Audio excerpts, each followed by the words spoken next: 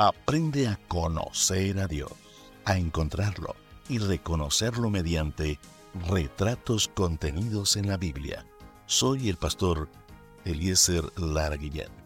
Te invito a acompañarme en la lectura de Así es Dios. Meditaciones matinales para adultos, escritas por el pastor Roberto Herrera. Bienvenidos. Muy buenos días. El capítulo que estaremos leyendo hoy, por invitación de Reavivados por su palabra, está en el Antiguo Testamento. Jeremías, el capítulo número 7. Iniciamos una nueva semana.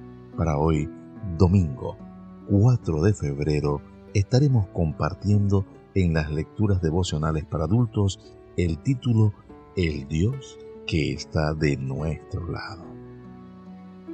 Este título está basado en la lectura que corresponde al Salmo 118, versículo número 6, que dice así: Jehová está contigo, no temeré lo que me pueda hacer el hombre. La lista de las personas que han sido perjudicadas por otras nos incluye a todos. Y es que lo que a la maldad se refiere, el ser humano es experto.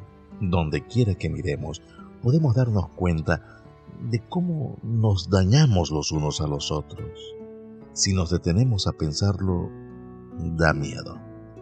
Sí, hay razones más que sobradas para que muchos hijos vivan con miedo a lo que puedan hacerle sus padres, para que muchos hombres y mujeres sean renuentes a entregar su amor a alguien por miedo a ser traicionados de nuevo, para que muchos ciudadanos de bien teman a quienes los gobiernan o tienen autoridad sobre ellos, para que cualquiera simplemente tema lo que pueda hacerle un desconocido desalmado.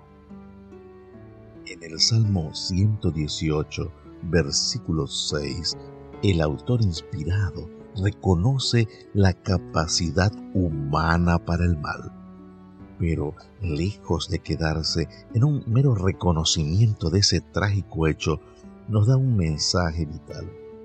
Dios está de nuestra parte. No tenemos que vivir a la defensiva ni atemorizados porque existan personas que pueden hacernos mal. No debemos poner los ojos en los malvados ni en lo que ellos hacen o planean hacer. No tenemos que dar vueltas a la idea de que nuestra vida o nuestro futuro depende de que alguien quiera perjudicarnos, porque hay una seguridad que podemos tener, una dulce convicción a la que nos podemos entregar, un pensamiento al que podemos ceder el control de nuestra mente. Dios está de nuestra parte, está de nuestro lado, está con nosotros. En esta lucha entre el bien y el mal, no estás solo, estás con Dios. Puedes y debes confiar en que el poder más grande del universo está a tu favor.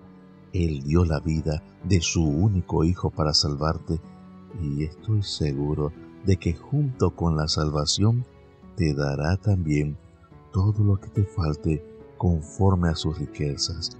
Podemos observar también lo que se destaca en la carta escrita a los Filipenses, el capítulo 4, versículo número 19.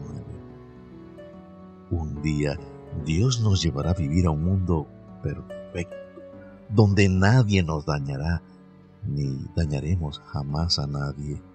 Mientras tanto, el hombre puede hacer cosas que te dañen y te duelan, pero no has de vivir atemorizado pensando en esa posibilidad.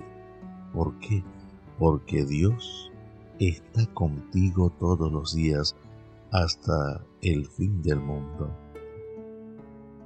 Mateo, el capítulo 28, versículo 20, así lo presenta: para ayudarte, para defenderte y cuidarte. Isaías, el capítulo 59, versículo 19, tiene una hermosa promesa con la que concluye la meditación hoy. Ciertamente, el enemigo vendrá como un río caudaloso, pero el Espíritu del Señor desplegará su bandera contra él. Oremos. Amado Padre Celestial, hay momentos en que nos sentimos apesadumbrados, solos, posiblemente en medio de situaciones en las cuales parece que los problemas nos ahogan. Qué maravillosa promesa en su palabra de que usted está de nuestro lado. Con esa convicción y seguridad podremos avanzar con fe. Pedimos, Señor, su presencia y compañía en nuestras vidas, en los méritos de su Hijo amado, Cristo Jesús, Señor nuestro. Amén.